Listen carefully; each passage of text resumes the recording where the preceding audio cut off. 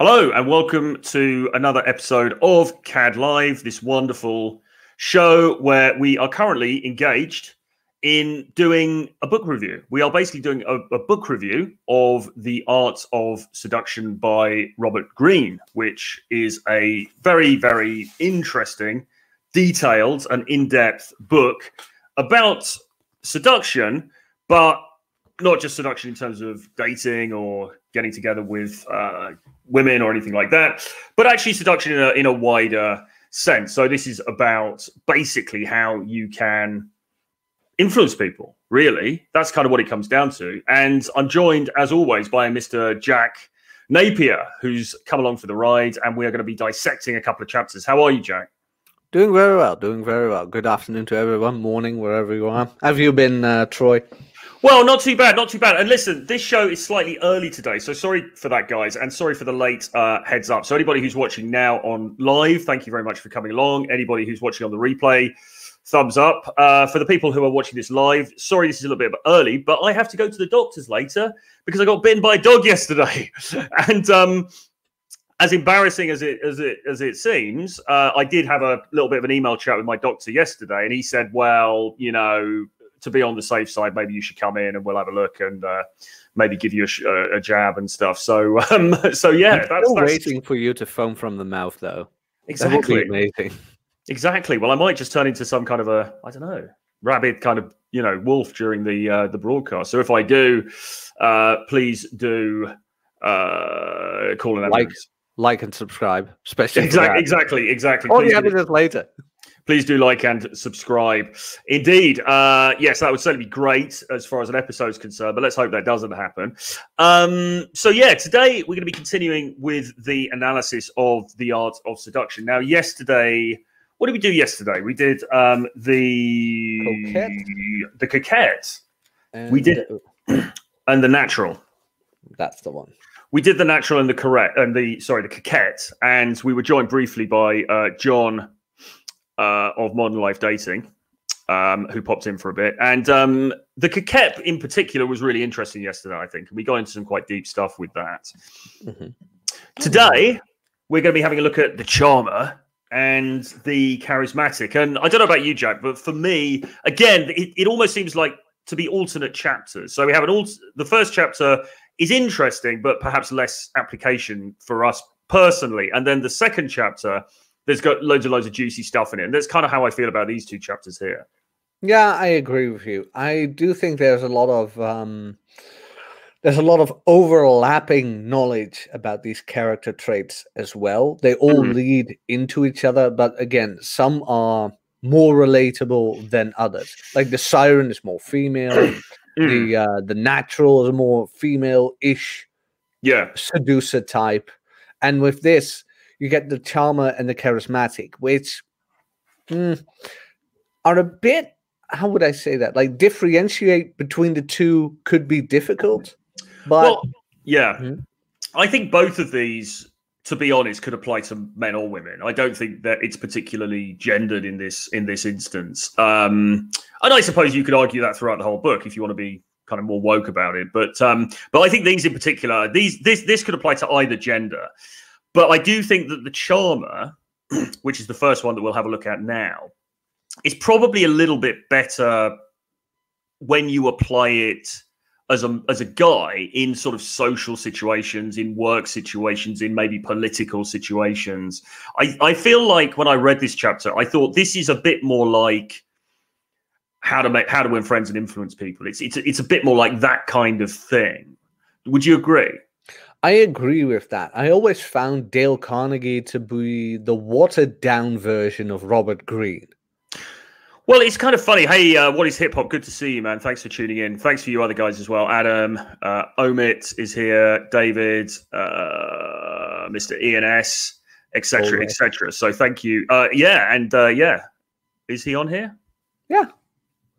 You have him on the screen right now. Oh, there you go, Mr. Bullrush. Thank you very much. And Maverick from the Russian Frozen Wastelands. So thanks, guys, for tuning in, and everybody else who's on here. Sorry. So what were we saying then? Do you Would you agree with me? That you were talking Dale Carnegie, actually, weren't you? Yeah, that Dale Carnegie is the watered down version of Robert Greene, I always found. Because Robert Greene is very objective, as in most people are out there for themselves. Dale Carnegie was more like, no, everybody wants to be happy and they want you to be happy. And you just need to learn, to attract flies with honey and not vinegar. It's like, what a cuck. No, I'm only joking. Male. Exactly. No, I'm only joking. But I mean, Dale Carnegie was the first, because I think that his books were published, I don't even know what decade, but we're going back a bit now. And Dale Carnegie was one of the early sort of self-improvement kind of guys. Mm-hmm. Robert Greene is somewhat later. I think his books are more like 90s through to the present day, really. So, and yeah, you're right. I think Dale Carnegie is much more...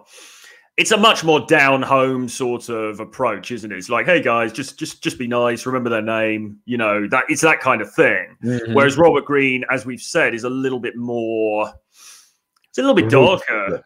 Yeah, a little bit more ruthless, to be honest. I mean, he's a little bit more like, well, look, I think Robert Greene kind of sees life as a battlefield, really. And everything that he advises, everything that he puts forward in these books is look, these are the things, you may not want to do these things, but these are the things that you sometimes need to do if you're going to gain dominance in this rather unfair jungle of a world that we live in. Mm-hmm. And what Dale Carnegie tended to do as well is put the emphasis on you giving others a negative feeling. But Robert Greene puts the emphasis more on, no, you've actually hurt their fragile ego. That's what you need to worry about. People are quickly jealous, quickly envious, instead of just not liking you. There's a big difference between those two. Yeah, absolutely. Yeah, because I suppose the objectives are different, aren't they? Really, in both cases. But look, before we go any further, let's read the introduction to the Charmer so that we can give people a sense of where we're going with this. So he says, charm is seduction without sex. Charmers are consummate manipulators, making their cleverness by creating a mood of pleasure. Masking their cleverness by creating a mood of pleasure and comfort. Their method is simple. They deflect attention from themselves and focus it on their target. They understand your spirit, feel your pain, adapt to your moods. In the presence of a charmer, you feel better about yourself. Charmers do not argue, fight, or complain or pester. What could be more seductive? By drawing you in with their indulgence, they make you dependent on them and their power grows. Learn to cast the charmer's spell by aiming at people's primary weaknesses, vanity and self-esteem. So he's using some somewhat contentious phrases there. He's talking about manipulation, which obviously we don't condone on this channel. And he's also talking about targets, which is a problematic word for some people. But nevertheless, fundamentally, what he's saying here is, look, if you want to influence people, the way to do it, as far as the charmer is concerned, is to not focus on you, to really focus on them, not to create conflict, and really to focus on what he calls their primary weaknesses, which is their vanity and their self-esteem. So what do you think about that? Because again, I would say from the point of view of socializing and maybe doing well in things like political situations, work situations, I think this advice is bang on. Especially in work situations. Good example. How many times have you been in the workspace where you had a coworker who kept complaining about his own life and never asked even once how you were doing? Oh, yeah. I mean, many, many times. And listen, to be honest, you meet people like this the whole time. And sometimes I think I can probably be like it. And I have to check myself sometimes, because I think about when I'm talking with friends. And, you know, you call up a friend and you've got maybe an issue you want to discuss, or a situation, or whatever, or you want some advice, and you kind of call the friend and you're like, oh, what about this? What about blah, blah, blah. And it's all me. And then you kind of have to check yourself and say, well, hang on a minute, this is not the right way to have a relationship with somebody. You need to be paying an interest in them as well. So I think it's something that people do a lot. And, we need to just look at it in ourselves, and particularly like with people we're friends with, people who are colleagues of ours, advisors, whatever, there has to be give and take, right? Oh, yeah, absolutely. And that's my only problem with books like these. Not more people read it. But it's like, you adapt to the situation. You try to listen to people. You want to be engaged in their interest and things like that. But as you just said, you're a human being. You kind of long for that too. But then you find out most people aren't that charming. Most people are very self-centered. Like, Jack keeps asking how everybody's doing, but who asks Jack? Like, who asks Troy? You know, it's like, Who asks Troy? Well, the dogs, apparently. Well, I'm very popular with dogs in South London. So, yeah, I mean, what a strange situation. I don't think I've ever been bitten by a dog before, even when I was a kid, as far as I can remember. I mean, it was only a little dog. It wasn't a big dog. You know, I'm not talking, it wasn't some sort of like, what was that film with Leonardo DiCaprio? You know, The Revenant, when he fights that bear. Yeah, that was a bear. That was not a it dog. wasn't like I don't want to exaggerate here. It wasn't like that. And it's only really, to be honest, I thought maybe it had drawn blood, and I was a bit concerned. And then I looked at my leg, and it hadn't, I don't think, but the skin was definitely bruised. And I was a bit like, oh, what do you do? What do you do when you get bitten by a dog? It's like, you know. So I called my girl, and she's got dogs, and you know, she said, well, you know, probably be all right, but maybe you should get it checked out. Anyway, blah blah blah. I spoke to the doctor. He said, why don't you come in? So, you know, let's see. But because you need to have jabs for things, don't you? Tetanus and stuff like that. I don't even recall when I last had it. So yeah, I think you do. I mean, I never had it either, but I was just surprised. I'm like, how many times have you been to Torture Dungeon? This couldn't be the worst thing that ever happened to you, man. Well, I mean, I don't. Indeed. I mean, I don't know really. I think, you know, sometimes you just need to get these things checked, I suppose. But then maybe, you know, get the jab, and I'll get the Bill Gates microchip put in me prior to everyone else. Which that I guess would be nice. That would be nice. Yeah, I know you're joking. I know exactly, but you have to be funny to be charming. You know, like, you do. Well, absolutely, you do. Humor's a big part of this, of course. So he kicks off the chapter by actually talking about sexuality. So he is talking about this in a romantic sense, and he basically says.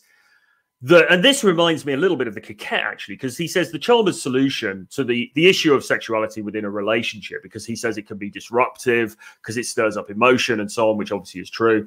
And he says that the solution is to fulfill the aspects of sexuality that are alluring and addictive with focused attention, boosted self-esteem, and pleasurable wooing, but subtract the sex itself.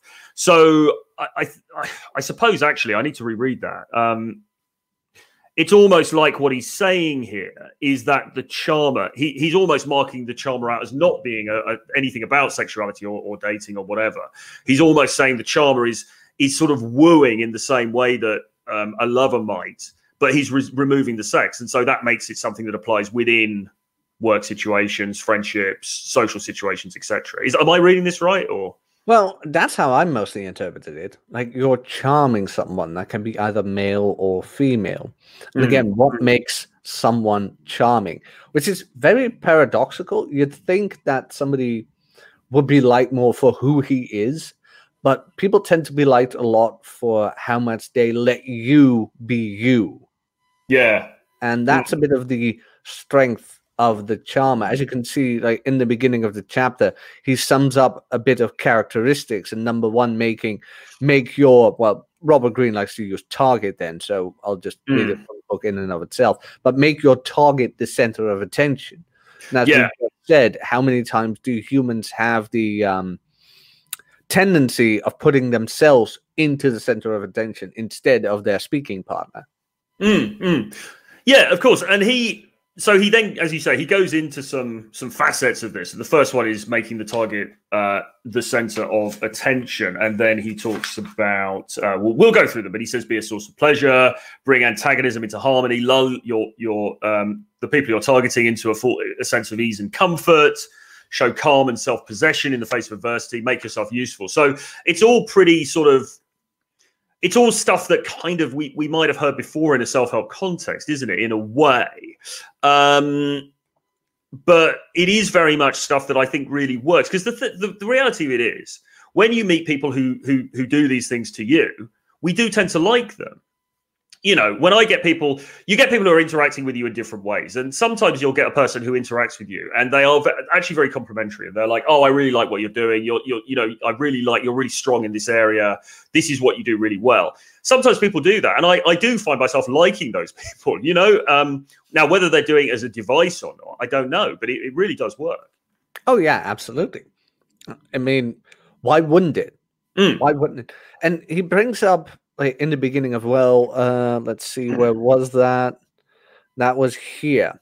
Like, be a source of pleasure. Now, pleasure immediately brings up sensual ideas, but in this case, it is do not complain, do not hesitate, and just do.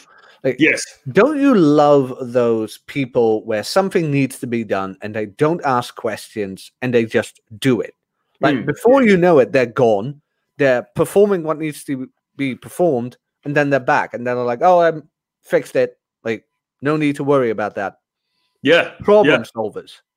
Yeah, absolutely. Well, it's people who make your life easier, isn't it? But I think as a way of charming people in your life, this thing about, you know, focusing on them and also pulling out things that they do well and praising them for those things, I think this really works. And again, I mean, we could mention him in every bloody chapter, really. But I think John from Modern Life Dating is actually good at this, because I remember when we were first interacting, he would say things like, "Oh, you know, I really like you did this. It was really cool," or, "You know, you're really strong at that." And you know, like it or not, that endears somebody to you because you like to hear that good feedback. Okay, so I think as a networking thing, this is absolutely bang on. Oh yeah, 100%. The only thing about this is you've got to do it in such a way that it comes across as it's got to be genuine, or at least it's got to come across as being genuine. Because if it isn't, I mean, what about the other side of this? What about the danger of this, which is when you just sound like you're sucking up? Well, that's mostly when somebody wants something from you. And people who don't know what they're doing when it actually comes to manipulating do that too quickly. Because most people, or how do I phrase it? Not even most people, but people who tend to be not sincere, like compliment you, and within the hour, they beg you for something. It's not even a question. It's like, "Oh, I was nice to you. Why don't you do this for me?" So that's a complete lack of tact. Yeah, absolutely.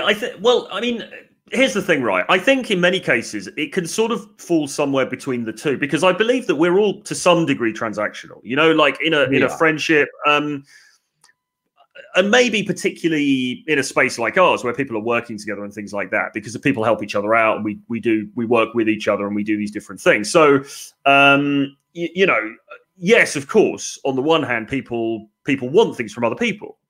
But on the other hand, we all like each other as well. So it doesn't have to be, it's not one or the other. It's not like, okay, so it's just all about manipulation. You know, it's all about trying to get the thing that you want, whether that's a favor or somebody to promote your work or whatever. So it's not, but it's not all about that. But then also, so the friendship, so you can be genuine with people, but it also leads you to getting things that you want as well. And ideally, I think most relationships should be win-win, right? You know, it shouldn't be one person doing all of the work and the other person taking all of the rewards. It should be, you know, you're both there mutually to give each other whatever it is you need. And that could be like a, you know, work favors, but equally it could just be emotional support or, you know, whatever. And that's what makes them charismatic. It's they're there for you too, without you needing something to offer them, which makes them so charismatic, because there's no quid pro quo, so to say. Maybe indirectly, but because of that I do that with friends all the time. Like, well, so they need something, I've already gone and got it, and it's like, why did you do that? It's like, because it's a small effort. Like, who cares? It's done. It's taken care of. No worries. And at a certain point, you just do that for each other. Yeah. Well, it's an interesting question, isn't it? The degree to which all of our relations with other people are to some degree transactional. Because even relations with family members, I mean, we want something from them in a very basic sense, in that we want their love, we want their affection, we want the comfort that comes with hanging out with them, spending time with them, right? But that's not, is that a bad thing? I don't think that's a bad thing. That's natural, isn't it, to some degree? That is one of the deeper philosophical questions I have heard in this sphere. You're not the first one who asked it, by the way. I mean, not to rain on your sunny day, but I've heard it before, and it's still one of the deeper questions I still haven't completely answered. Because is it really when everybody's looking for it? You know what I mean? I mean, we are social creatures. Yeah. We look for connection. We look for interaction, things like that. And it doesn't become transactional per se in, let's say, material goods or whatever, but more in emotional goods. But those emotional goods need to be of a certain value as well. Certain intellect could be, certain interest could be. So it's not something you do with everybody. It's not, well, girls do, by the way, these days. I mean, the girlfriend experience. I wanted to say it's something that can be sold, but apparently it can. I mean, by God, man, women ruin everything. No, but when it comes to like friendships and things like that, are they transactional? On a very deep, logical way of thinking about it, yes. I mean, let's be real here. Then, yes. But do we mind, and is the transactionality of it a problem? So, well, yeah, like short of phrasing it, is that a problem? Well, I don't think so, because everybody's needs are met, and we don't feel obliged. There's no, and now I don't know what word I'm looking for, but I don't feel obliged to interact with my friends when I don't want to, or you know what I mean? It's comfort that I have around them. Yeah, absolutely. And listen, I mean, every situation that you go into, whether it's a dating situation or a relationship or a friendship, you should be spreading positive vibes. I don't want to sound too hippie here, but you should be giving out positivity. It should be good for them, and it should be good for you as well. It should be good for both of you, okay? So every situation you go into, you know, you're not there to... It's unfortunate. I mean, he talks about manipulation here, but I don't agree with manipulation really in that sense. What I think is you both should be getting something positive out of this interaction, whatever it is.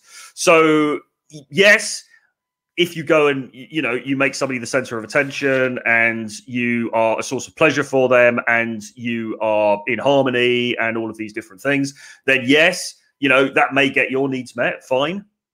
But you know, another way of looking at it is that you are also doing positive things for them, which I don't believe is a bad thing. No, absolutely not. And like, if you want a more pragmatical approach on this, like, let's say the Robert Greene version where you say it is the victim, this works great during job interviews. I have done that so many times where I divert the questions to them instead of me. Yeah. And it always ended up positive, because it's like, oh, he's actually interested in us. He's not just sitting here for him. He wants to know more about us, the company he wants to work at, things like that. Yeah. Now, yeah. Was that manipulative? Maybe. Could be. I mean, I won't deny it per se, but I won't agree with it either, because they need a new employee and I need a new job. And exactly. I actually want to like the people I'm going to work with. So of course I'm going to be interested in them. Exactly. And actually that is one key piece of interview advice, isn't it? That you always get. You need to ask them questions. You know, you don't want to just sit there and, you know, have them grill you and then go home. You've got to ask them questions because you've got to show that interest. Because if you're not interested in that company, then why should they really consider you seriously, right? Oh, yeah, absolutely. And isn't that an old negotiation tactic as well? He who asks the questions leads the conversation, something like that. Yeah, I heard it years ago. But yeah, with job interviews and things like that, it does work. And with dating, I mean, let's say you're on a date with a girl and she brings up a certain topic. Hook into that. Like, tell me more about that. I want to learn more about that. Blah, blah, blah, blah. And if there's one thing girls like to talk about, it's their own bloody interests. Yes, of course. So this is actually what I've always said, which is that guys, you should be, you need to have a deep interest in women and in other human beings in general, really. And if you don't, then that is a problem. Okay, and I mean a deep personal interest in them as individuals, right? If you, like I say, if you don't, that's a problem. And sometimes you do get guys who will say, "Oh, I'm dating these girls, I get bored on the dates. I'm not interested in talking to them and stuff." And I always find that hard to believe, because it's a bit like, well, look, I mean, there's got to be something interesting about her. She's an individual human being with interests and likes and her own experience of the world. And, everybody's got this multifaceted nature to them. So tap into that, find out, to have some curiosity.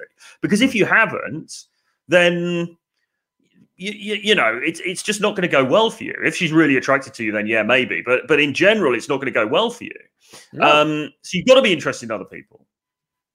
Otherwise, it just doesn't work. I mean, people wouldn't want to hang out with you. They don't find you charming at all. Because a lot of people say that charming is kind of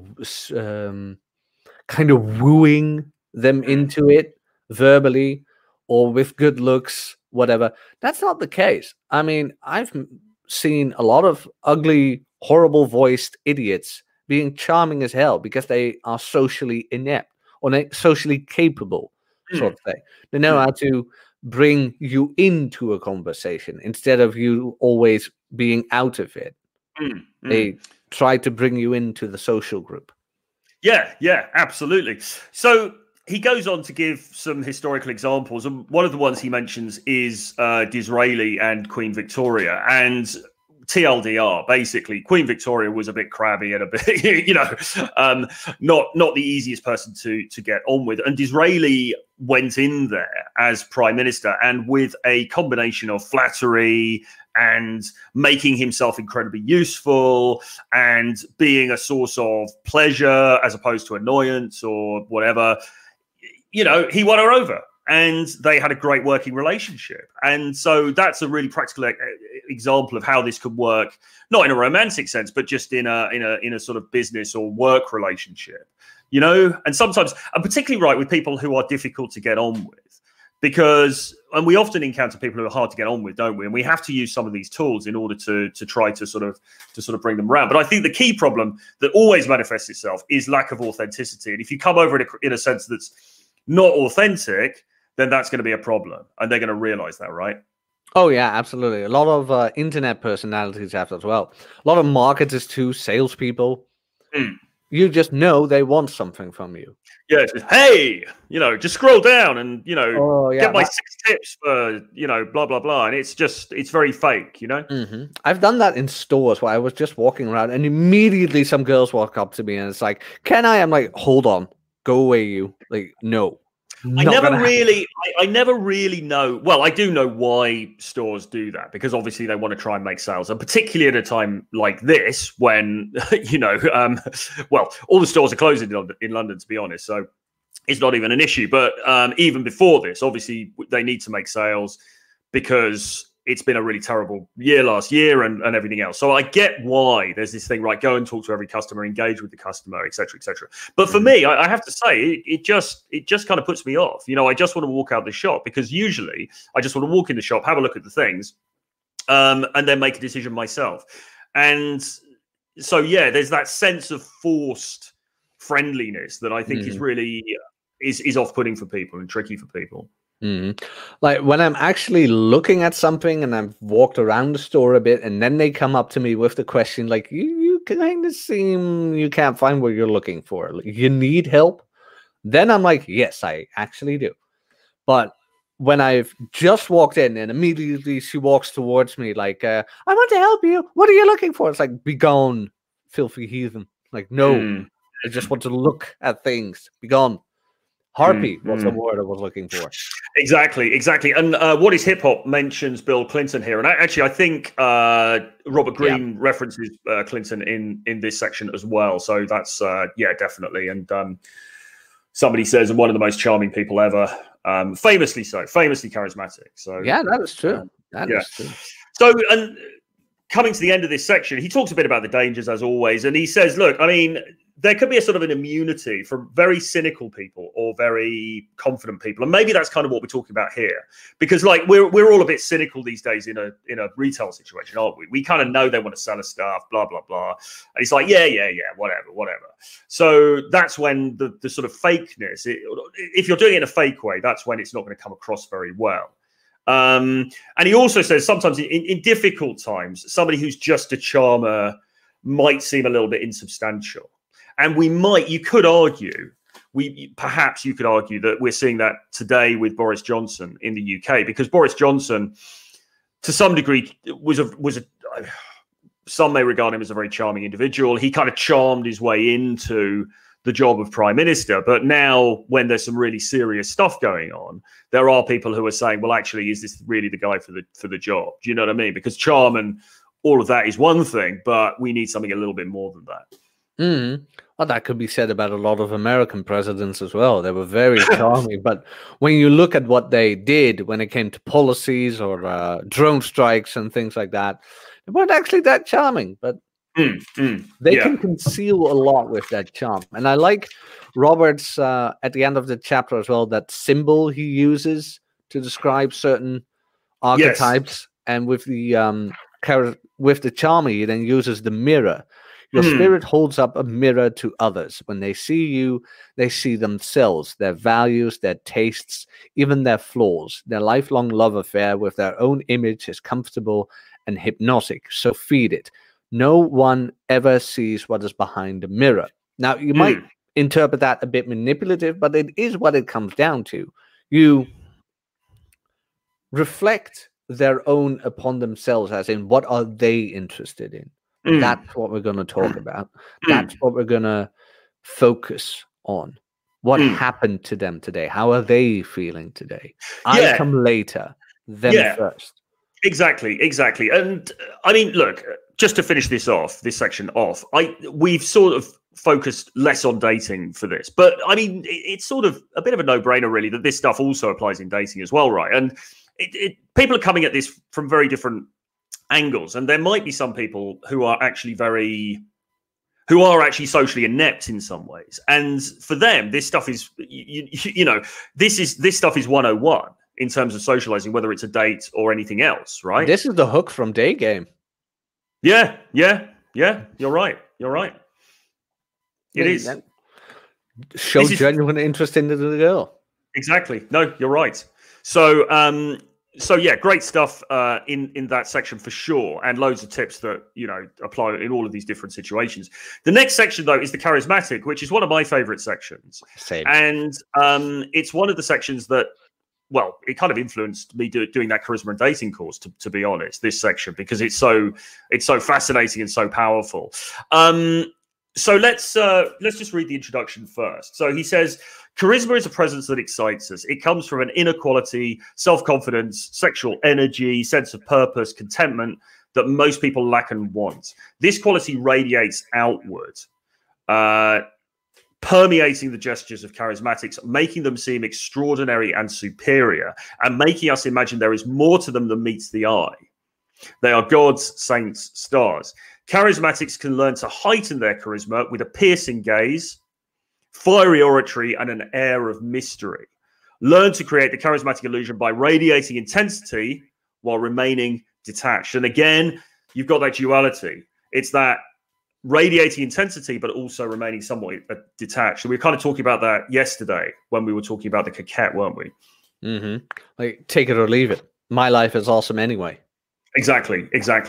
And the very first sentence of the section, he says, charisma is seduction on a mass level. And of course, when we think of all those great rock stars, pop stars, hip hop stars, whatever, politicians, public figures, speakers, all of these people, they're using seduction, but they're using it on this mass level in order to influence, huge audiences, huge groups of people. But of course, this also works on the personal level as well. So this is really one of the key aspects. This is one of the key sections in this book, isn't it? To me, it was, in all honesty. Like, I don't even know when this happened. Like, during my teenage years, there was all of a sudden there was this shift where I was like, oh, so it really doesn't matter what I do, does it? Like, I can still get what I need. It was in school, this was like the grades and all that didn't really matter, behavior and things like that, playing hooky, like, yeah, as long as you did certain things, you're going to get what you want anyway. And then I just made this total shift because I always wore nice blazers, things like that. Got the leather jacket out, got the tight t-shirts. I was like, fuck all y'all, I'm doing what I want. wearing sunglasses in class, things like that. And funnily enough, my student guidance teacher, whatever you call it, we had a class from him. And all of a sudden, the word charismatic came up as well. And he said, yeah, who could describe charismatic? And there was a girl who mentioned my name while I was sitting there with my feet up on the desk. Really? Wow. Yeah, then I had another classmate who said I was more of a narcissist than charismatic, but I was like, fuck it, I'll take it. Mate, you're getting all of the brownie points. You're getting all the brownie points. Fantastic. Did you end up dating that girl, or was it? No, I didn't end up dating her. I had this thing with classmates where I was like, nah, let's not do it. Plus, the weird fact was there was one of these girls who always had this vehement hatred of me. Where she always had commented on what I did. Well, apparently she liked me. Now that I think back on it, she keep wanted my attention. But I knew what she meant, where I just walked in, was like, this is what I'm going to do. I don't care what you think. Shut up. Not going to listen anyway. Can I leave because I'm bored? Just that, how do you always say it? Do not, then the acronym of that, the DNGAF attitude. Yes. And that's kind of what sorry about that. That slipped the mind. What that charisma is, you do not care because you're awesome anyway. And as long as you think you're awesome, you're doing fine. And you express that in your clothing, in your body language, in your gaze, and in your speech. Yes, absolutely. It emanates from every pore, I think, essentially, is what we are saying. Now, it's interesting that the term charisma itself, the root of the term, it comes from a Greek word, which is, I believe, kairos or kaias or something akin to that. And it refers to an almost mystical quality, an almost religious quality, a divine quality that the carrier has. Now, of course, fast forward to 2021, and we refer to charisma when we talk about like some bloke who's been on a reality TV show, so it's been sort of like the bar's been lowered a little bit. But nevertheless, Robert Greene does make the point in this book that there's still this inexplicable sense of charisma, isn't there? There's still this sort of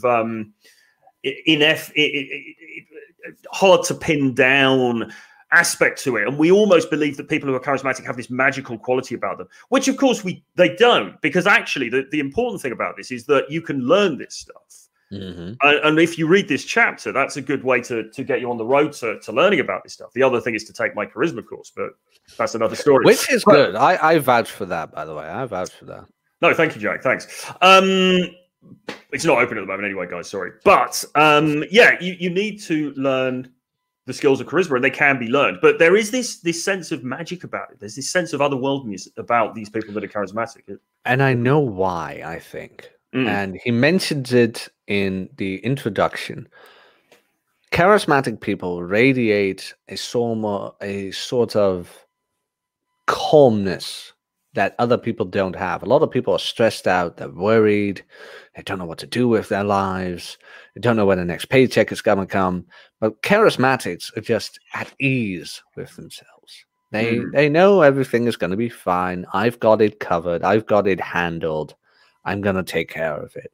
And that relaxed outlook on life and that confidence with it is something a lot of people don't have. I mean, that's why self-development is so popular these days. But when you have someone who radiates that, it just hypnotizes people in a certain sense. It gets their attention. It's like, how the hell is he so confident? Like, what does he has going on in his life that's so awesome? You know who I just thought of, by the way, as a good charismatic? Do you watch Peaky Blinders? Oh, mate, I'm really sorry. I actually don't. I know everyone goes on about it, but stereotypical English. I know. But Thomas Shelby in that series, he's a good example of a charismatic. He can be blunt when he needs to, but he can be soft when he needs to as well. It's just when he walks in, they know, okay, it's handled, it's done, or it's gonna get handled. Yeah, absolutely. I do need to watch that because a lot of people recommended that to me. But I mean, Green, he talks about anybody who has presence, who attracts attention when he enters the room, is said to possess charisma. But even these less exalted types, the reality TV star, the bloke who's on TV, whatever, even these types still have a trace of the quality suggested by the word's original meaning. Their charisma is mysterious and inexplicable, never obvious. They have an unusual confidence, a gift, often a smoothness with language that makes them stand out from the crowd. They express a vision. Okay? All of this stuff, really, really powerful. And I have to say, there's just so much in this chapter. We're not going to have time to go through everything. It's so rich with detail, isn't it? It is. Charisma on a mass scale, seduction on a mass scale via charisma. Read it. Just read it. Just the internalization of charisma can get you a long way in life. Absolutely. Well, so then he goes to break it down a bit, and he gives us a few pointers about what charisma is actually composed of. And these things, I talk about these things when we do Charisma and Dating Academy, because I think this is really bang on. This is really fantastic. So he goes through a few of these different things. The first one is purpose. And basically with that, he says, if people believe you have a plan, that you know where you are going, they will follow you instinctively. And then he goes into some examples. I think with that, it's a little bit like what you're talking about with Peaky Blinders, isn't it? In the sense that if you've got somebody he walks into the room, he's got it handled. That's that aspect of it, right? Yeah, I know where I'm going. You're coming with me or you're not. I don't care. I'm going. I know what I'm doing. Stop worrying. I've got it handled. Exactly. Let's go. Exactly. And then the next one is mystery. And he says, mystery lies at charisma's heart, but it's a particular kind of mystery, a mystery expressed by contradictions.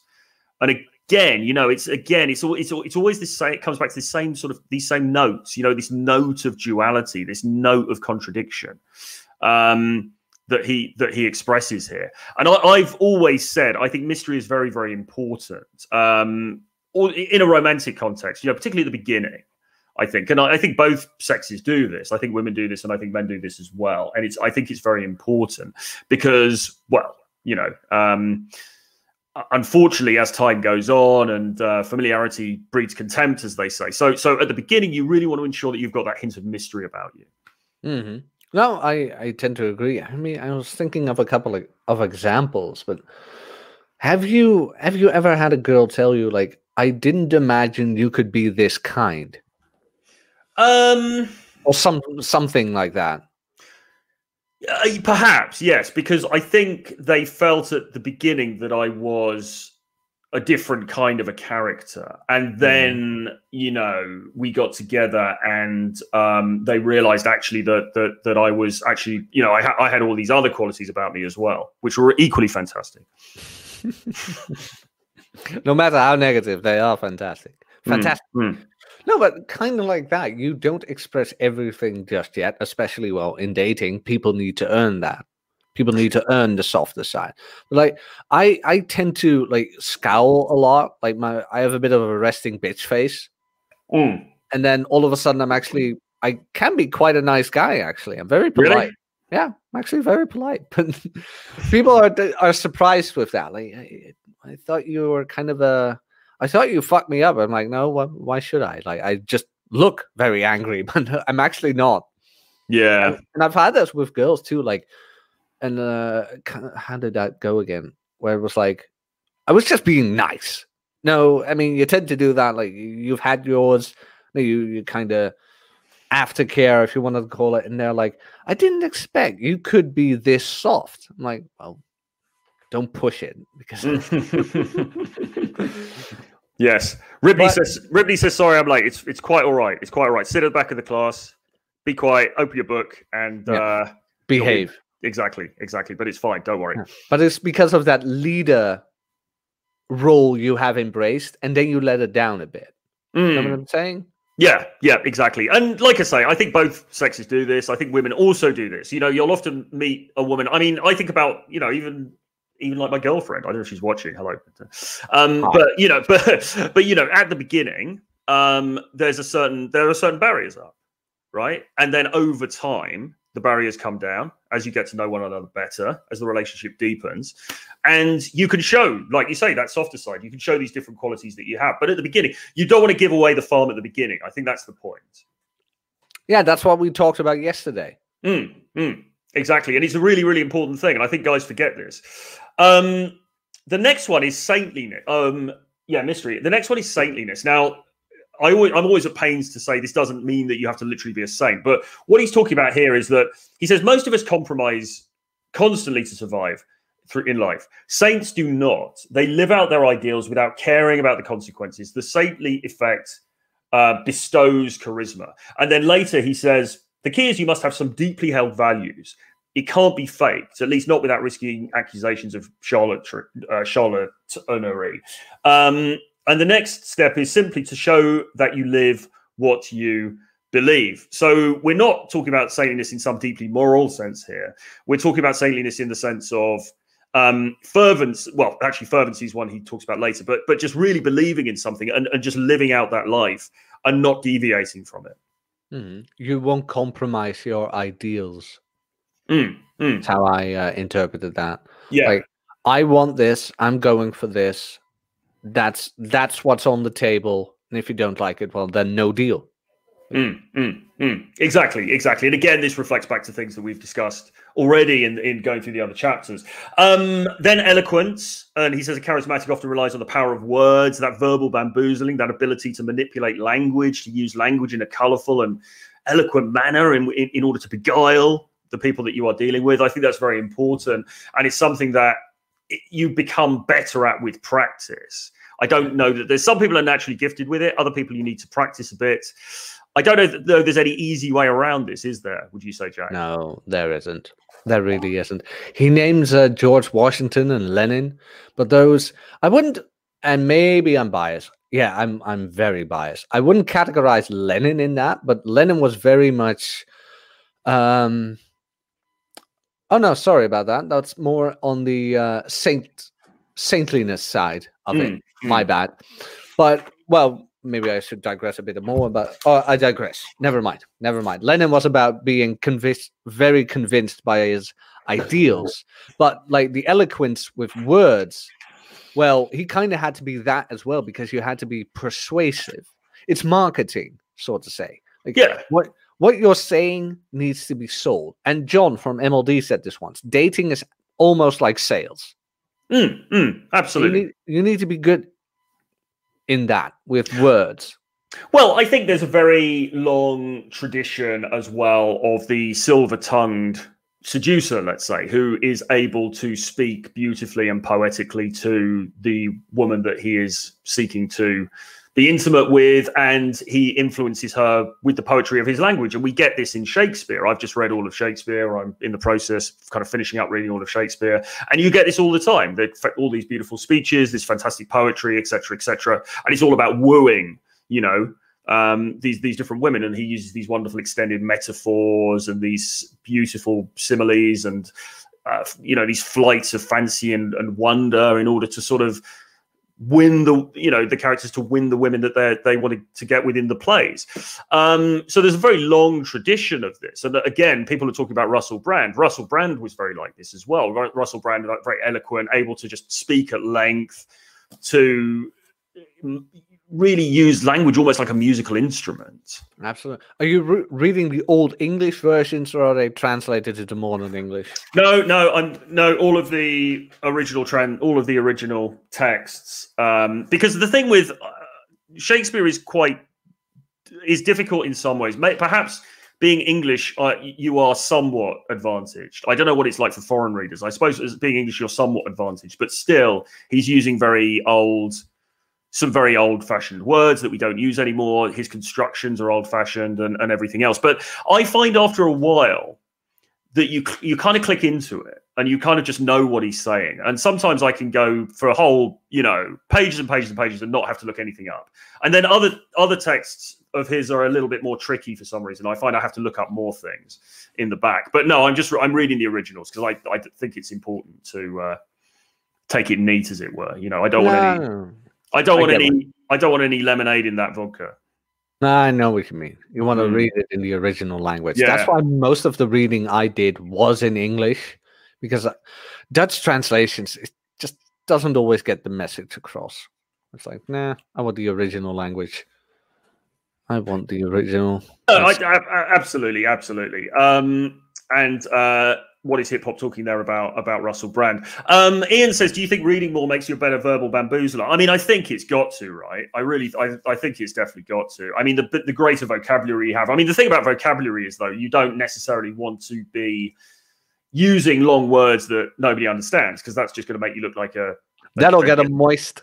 Yeah, well, I mean, some people will be into that. Many won't. But yeah, I think the more that you read, the better. I mean, I've always been a reader anyway, not for this purpose, but just because that's what I'm into. You know, I think listening to audiobooks and things helps as well. Maybe even podcasts. Yes, very true.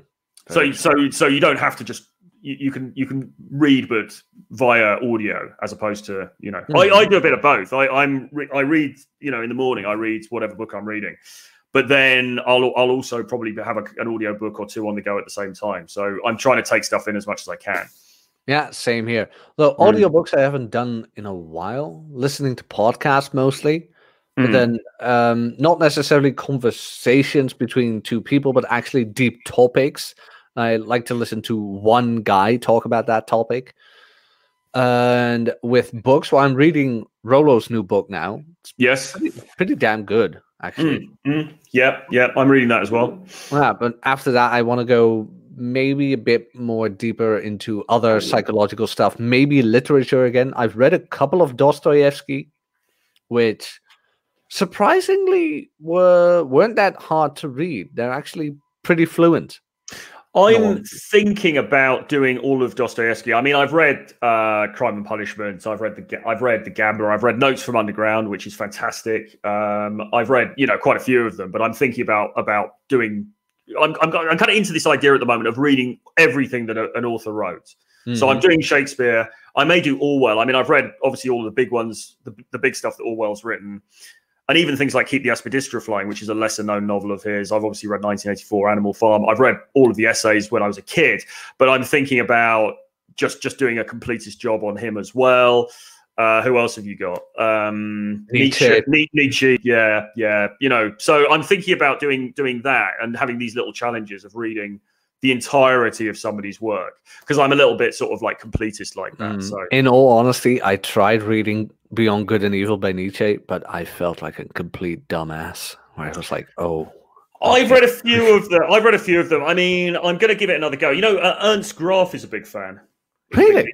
Yeah, he is. Yeah, and he gave me a list of the ones that he likes. And actually, I'm not even sure if Good and Evil's on there. He gave me a list of ones that you wouldn't necessarily think of, and he said these ones are really good. So I'm going to give that a go.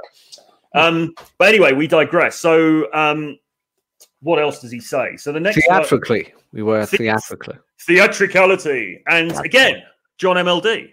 That's an example I use, theatricality, but of course also Russell Brand, and then any number of other people like Robbie Williams. I mean, he talks about Elvis in here actually. There's a really interesting thing about Elvis, but yeah, theatricality. But I think and then he has uninhibitedness, and I think the two really go hand in hand. It's a bit like, when you walk into the party, are you standing in the corner like, oh yeah, you know, well, my 401k, or are you able to, and you know, go out there and talk and sort of make big gestures and be funny and blah blah blah? Can you turn it on? And uninhibitedness, I think, also relates to some degree to being uninhibited in terms of your desires. You know, if you are we talked again about this yesterday, didn't we? If you're very sort of like closed in terms of your desire, in terms of your sexuality, that's not going to play particularly well. Whereas if you're sort of open about it, even uninhibited about it, that can be very attractive. And again, he cites Elvis Presley, who he says was obviously a theatrical person because he was a singer appearing in front of crowds, but also a sort of very sexual character. And that was really what drove the audiences wild, because they sense this thing in him and it sort of unlocks something within their own repressed desires. And that's often the thing, what makes these people so attractive. They do something other people feel restricted towards. Yes. I'd love to do that, but I can't. And he does it.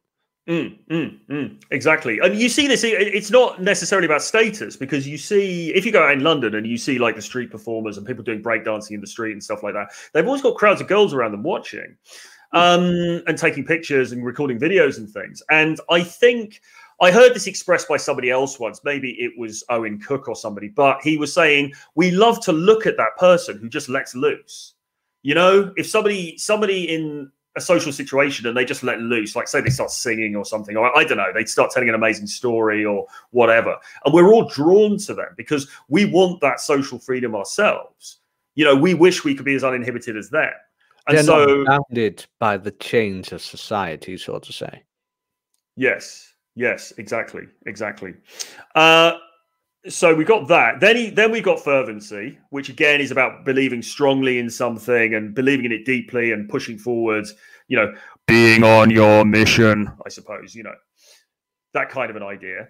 And then he talks about vulnerability. And again, we touched on this yesterday. How many times have I said again in this show? Probably a million. But again, we touched on this vulnerability aspect yesterday. And we were sort of saying, look, I mean, you don't want to lead with it, but at the same time, if you are like a Robbie Williams type character or even Russell Brand, you know, they would share things which were deeply personal, deeply painful at times. And that just drew people to them even more. But you kind of want to have that, you want to have that alpha aspect to you as well before you start doing that, right? You don't want to be red pill meathead all the time. Yes. It's kind of a good way of phrasing it. True. Next one is adventurousness. Kind of stands to reason, but if you're adventurous, you're a bit of a risk taker, you're not conventional. Those things, great, you know, big turn on, big plus points for that. And magnetism, and really with magnetism, he seems to be talking about eyes as much as anything, and eye contact, and using that to draw people into you, which I think is very important as well. No, absolutely. You pull people towards you because you've got extravagant characters who push people away. But you also have the extravagant people who pull them towards them. It's like, hey, you're genuinely interested in this. Like, what is this? What is he doing? This fascinates me. Yeah, for sure. And then he goes on and gives some examples. He talks about Joan of Arc and things. And the only thing that I pulled out of the Joan of Arc example was he sort of talks about her storytelling in a way, because he says she has these really intense visions, but she could describe them in such detail that they had to be real. Now, I was doing a little storytelling workshop with some guys on my Patreon, subscribe below, the other day. And we were talking about storytelling. And the guys came out with some great stories. But I was always saying, like, just add more details, because the more detail you can bring to bear, the better the story is going to be. And putting aside the fact she's talking about her visions, I think what Joan of Arc, I think what it's talking about here is she was able to beguile people with her storytelling. And that is an amazing skill for almost any social situation. Oh, yeah, absolutely. Again, goes back to game. That's mystery method even. Even Roosh talked about that, rambling. Being able to get people verbally interested in you or interested in you verbally. Yes, exactly. And then what else do we have here? There's a quote somewhere. It gets into some really deep stuff, which you really have to sit back and kind of think about. He talks about Elvis Presley letting his demons loose and really sort of the key. He says a group has a sort of unique energy. Just below the surface is desire, a constant sexual excitement that has to be repressed because it's socially unacceptable. If you have the ability to rouse those desires, the crowd will see you as having charisma. The key is learning to access your own unconscious, as Elvis did when he let go.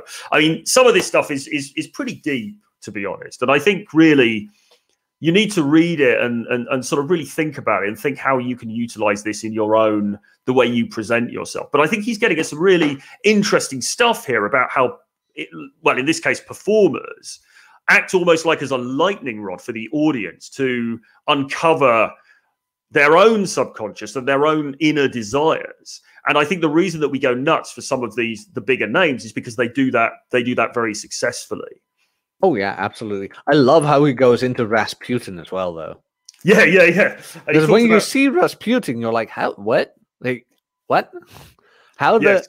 But then he describes it like what Rasputin did and what Rasputin was. And then you're actually like, hey, that's actually Rasputin. I understand. It's understandable how Rasputin got that far.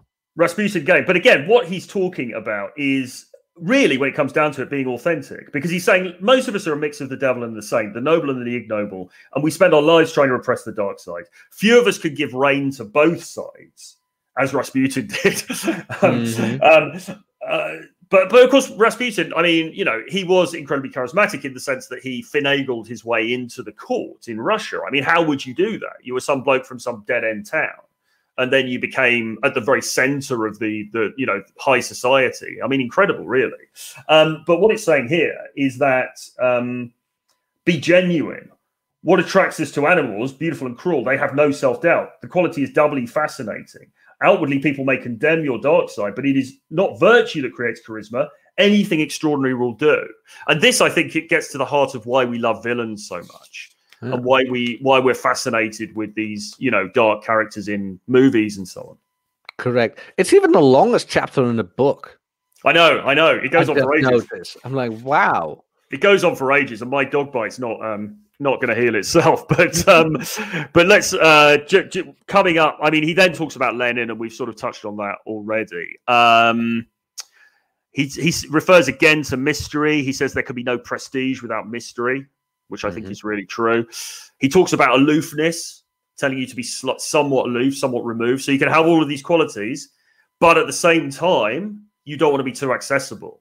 You know, you want to be slightly separate. And again, I mean, I would cite rock stars as being like this. Somebody like Morrissey that I was talking about before. I think Morrissey was an example of a character who, as a singer, in some way embodied some of the desires of the audience and got them riled up as a part of that. But equally, he was very non-accessible as well. Okay, so, you know, again, how do we, on a micro level, how do we tap into this same thing? And I believe that you can in a dating environment. I believe that you can demonstrate that you have this sort of shadow side to you, if you like.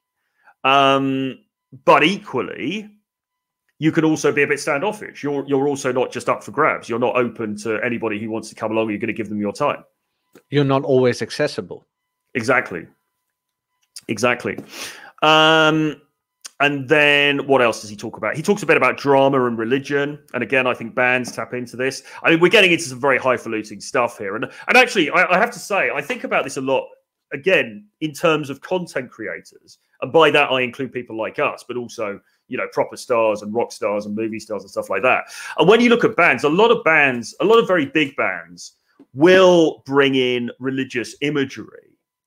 And I think that is, I mean, he talks a lot about religion in this section. And he says, look, drama and religion, the two things that move people the most on that most fundamental level. And I think it's no coincidence that you have people like Madonna, you know, invoking Catholic imagery and stuff like that in her earlier videos, because I think it touches something. I mean, I'm not a religious person per se, but it just touches something very deeply in a mass of people that's incredibly powerful. It does. You're offering people, well, you're how do I say that? It's sheep searching for a shepherd, and you are filling in the place of shepherd. Yeah, true. And I hate to say it, but he also talks in here a little bit about in this chapter about the occult and about mysticism and things like this. And as much as I hate to say it, I think the reason that somebody like Mr. Stedman, Pat Stedman, has you know, if you look at his periscopes, he's been getting some really, really big views on those periscopes recently. And by the way, for people who don't know, this is a guy who started talking a lot about, really conspiracy theories around the election and so on, but with a sort of a spiritual tincture to it, where he's also saying, you know, this is God's plan, and there's almost this mystical element to it. He brings in bits of astrology, which that's completely lost me immediately. But he brings in bits of astrology and sort of like this quasi mystical stuff to it. And you know, we could all have a laugh about that, but there's a lot of people lapping this stuff up, and there's bigger content creators than him that do the same thing. And I think it speaks to this real fundamental human need in many people to look for something beyond, you know, to look for that spirituality, right? Yeah, I agree. you know, and like, as much as he's a bit of a chump, I mean, you know, some of those periscopes he's doing, he's getting a lot of views on them, and it's kind of incredible when you're in a space where you think people are being very rational. You know, guys are rational males, but no, people love it, and there's a great quote in here which I probably won't be able to find now, but Robert Greene talks about this, and he says, you know, it might be Freud actually, but it's something like people don't want too much reality. They want the illusion. You know? Oh yeah, I 100% understand what you mean. But there was one quote that I saved for this show in particular, and it has to do with and the charismatic and the charmer. And it's a quote in the book that says, "Never whine, never complain, never try to justify yourself." Yes. And that is actually that is great social advice when it comes to game, when it comes to friendships, work situation, you name it. As you just mentioned with the occult stuff and Stedman and whatever, I don't hear Stedman complaining about his life either that much. He just keeps going. Like, no matter what happens, no, this is the plan. Trump is going to be inaugurated next week. But lizard people, just hold on. Just watch. It's going to happen. And rosé is perfect with ice. It's perfect. It's like, So what are you saying? Are you saying that there's something admirable about that in some way? I've always been of the opinion, look at your enemies and look at why they come that far. I mean, look, I have to say, I think that the stuff that he's putting out there is misguided, because essentially he's talking like QAnon stuff, and I think that that's just caused a whole world of trouble, which we've seen over the last few weeks. Having said that, as a content creator, as much as I find him annoying, he taps into something. He does tap into something, and I think that this route that he's taken, where he's going into this somewhat more mystical sort of presentation. I can't help feeling it's a load of woo-woo nonsense, although, you know, I've got some spiritual sides to me as well, but the way he's taking it, I'm a bit like Jesus, you know. But people buy into it, and I think that there's an element, as much as I hate to say it, I think there's an element of him in this. There is. And again, I really do not agree with him. Far from it. I was quite glad, because he's sort of climbed down a little bit now since the election. He sort of said, "Oh, okay, well, obviously, you know, yeah, the drift is over." Well, you know, and he's just like, well, you know, it's what's happened has happened, and he's sort of finishing up saying, "Look, I'm probably going to take a bit of time, spend a bit of time reading, a bit more time lifting, you know, kind of out in nature, meditating and stuff." And I was like, yes, well, good, but you should have just done that in the first place instead of, you know, instead of telling loads of people to bet money on a president. But I mean, he has a wife and kid, and as I told my friend who is on Twitter too much, ride your wife to glory and love your kids and get off Twitter. That's what I would be doing. I mean, I'm very honest, Troy, man. If I had a steady girlfriend right now, I'd be riding that to glory and be off Twitter with all the insanity going on. It's like, nope, I've got better things to do. I've got way better things to do. Exactly. I'll just do this quite quickly, and then I'm going to have to go. This is from Freud, and he says, the masses have never thirsted after much. They demand, the masses have never thirsted after truth. They demand illusions, and they cannot do without them. They constantly give what is unreal precedence over what is real. They are almost as strongly influenced by what is untrue as by what is true. They have an evident tendency not to distinguish between the two, and that is Sigmund Freud from his Complete Psychological Works. I'm not sure exactly which book, but and that kind of sums it up, doesn't it? You know, and of course we're going way beyond dating here to sort of influence on a wider scale. But, you know, the truth of the matter is, we think we live in this really rational age. We think we're sort of like, it's all about science and everything else, and it really kind of isn't. No. If you want to influence a lot of people, it really isn't. No, absolutely, 100%. I mean, even science can be bought these days. So who can you trust? And that's why this book is so important. Again, as I said yesterday, this book is a sword as much as it is a shield, because you need to know when you're being seduced by somebody. Absolutely. Yeah, exactly. It's both sides of the coin, for sure. And, you know, carry on. if you're gonna read one chapter of this entire book, go read the charismatic. Go read that. I mean, it's the longest chapter, but it has the best details. Seriously. So there's so much in it, and I mean, you could really, I think it's one of these things you need to just read it very carefully and kind of meditate on it, and then read it again and really think about it and think about how you can use it in your own life and in your own presentation, whatever it is you're doing, because there's a lot of stuff in there and it's very deep. You know, it's like the stuff about Elvis Presley and stuff. It really makes you think about human nature, about presentation, about charisma, about influence, power, all of these different things. Fascinating stuff. Mm-hmm. Anyway, with that being said, I've got to go and see a man about a dog. So, where can they find you, Jack? Link to my channel is in the chat. Go over there. Hallelujah. Go to Jack's channel, subscribe. Please do subscribe to this channel. Give us a comment, give us a like, give us a thumbs up, help to tickle the algorithm, etc., etc. And that's it, really. We will see you again. We'll be back doing some more of these next week, won't we? We will. So we'll be back next week. We will see you then. Rule 0 is on Saturday. I'm not sure when, what channel, or the topic as yet, but that will be going ahead in some form. I'm also looking at doing an interview tomorrow at 3 p.m. UK time, where I'm going to be talking with Alex Forrest, who is a guy living in Warsaw, who's into the sort of dating stuff, but we're going to be talking a bit more about being a high value man and taking action at times of global crisis, which obviously, you know, look around. So that should be pretty cool. And then Monday, if all is well, I should have James Tusk live from Mexico. The Chad himself, James Tusk, out in the sun. He is pretty much a Chad. I love his rejection videos, and not because he's a Chad, but because he's so open about it. Yeah, absolutely. Are ruthless towards him. It's like, oof, my God, there was this girl from Israel, I believe. He's like, "Do you speak English?" And all of a sudden, she's like, "What do you mean with that?" Like complete assault mode. Oh. But he talks his way out of it. It's brilliant. Yeah, absolutely. Great guy. So anyway, hopefully we're going to have him live from Mexico on here tomorrow on Monday at 11:30 a.m. EST as well.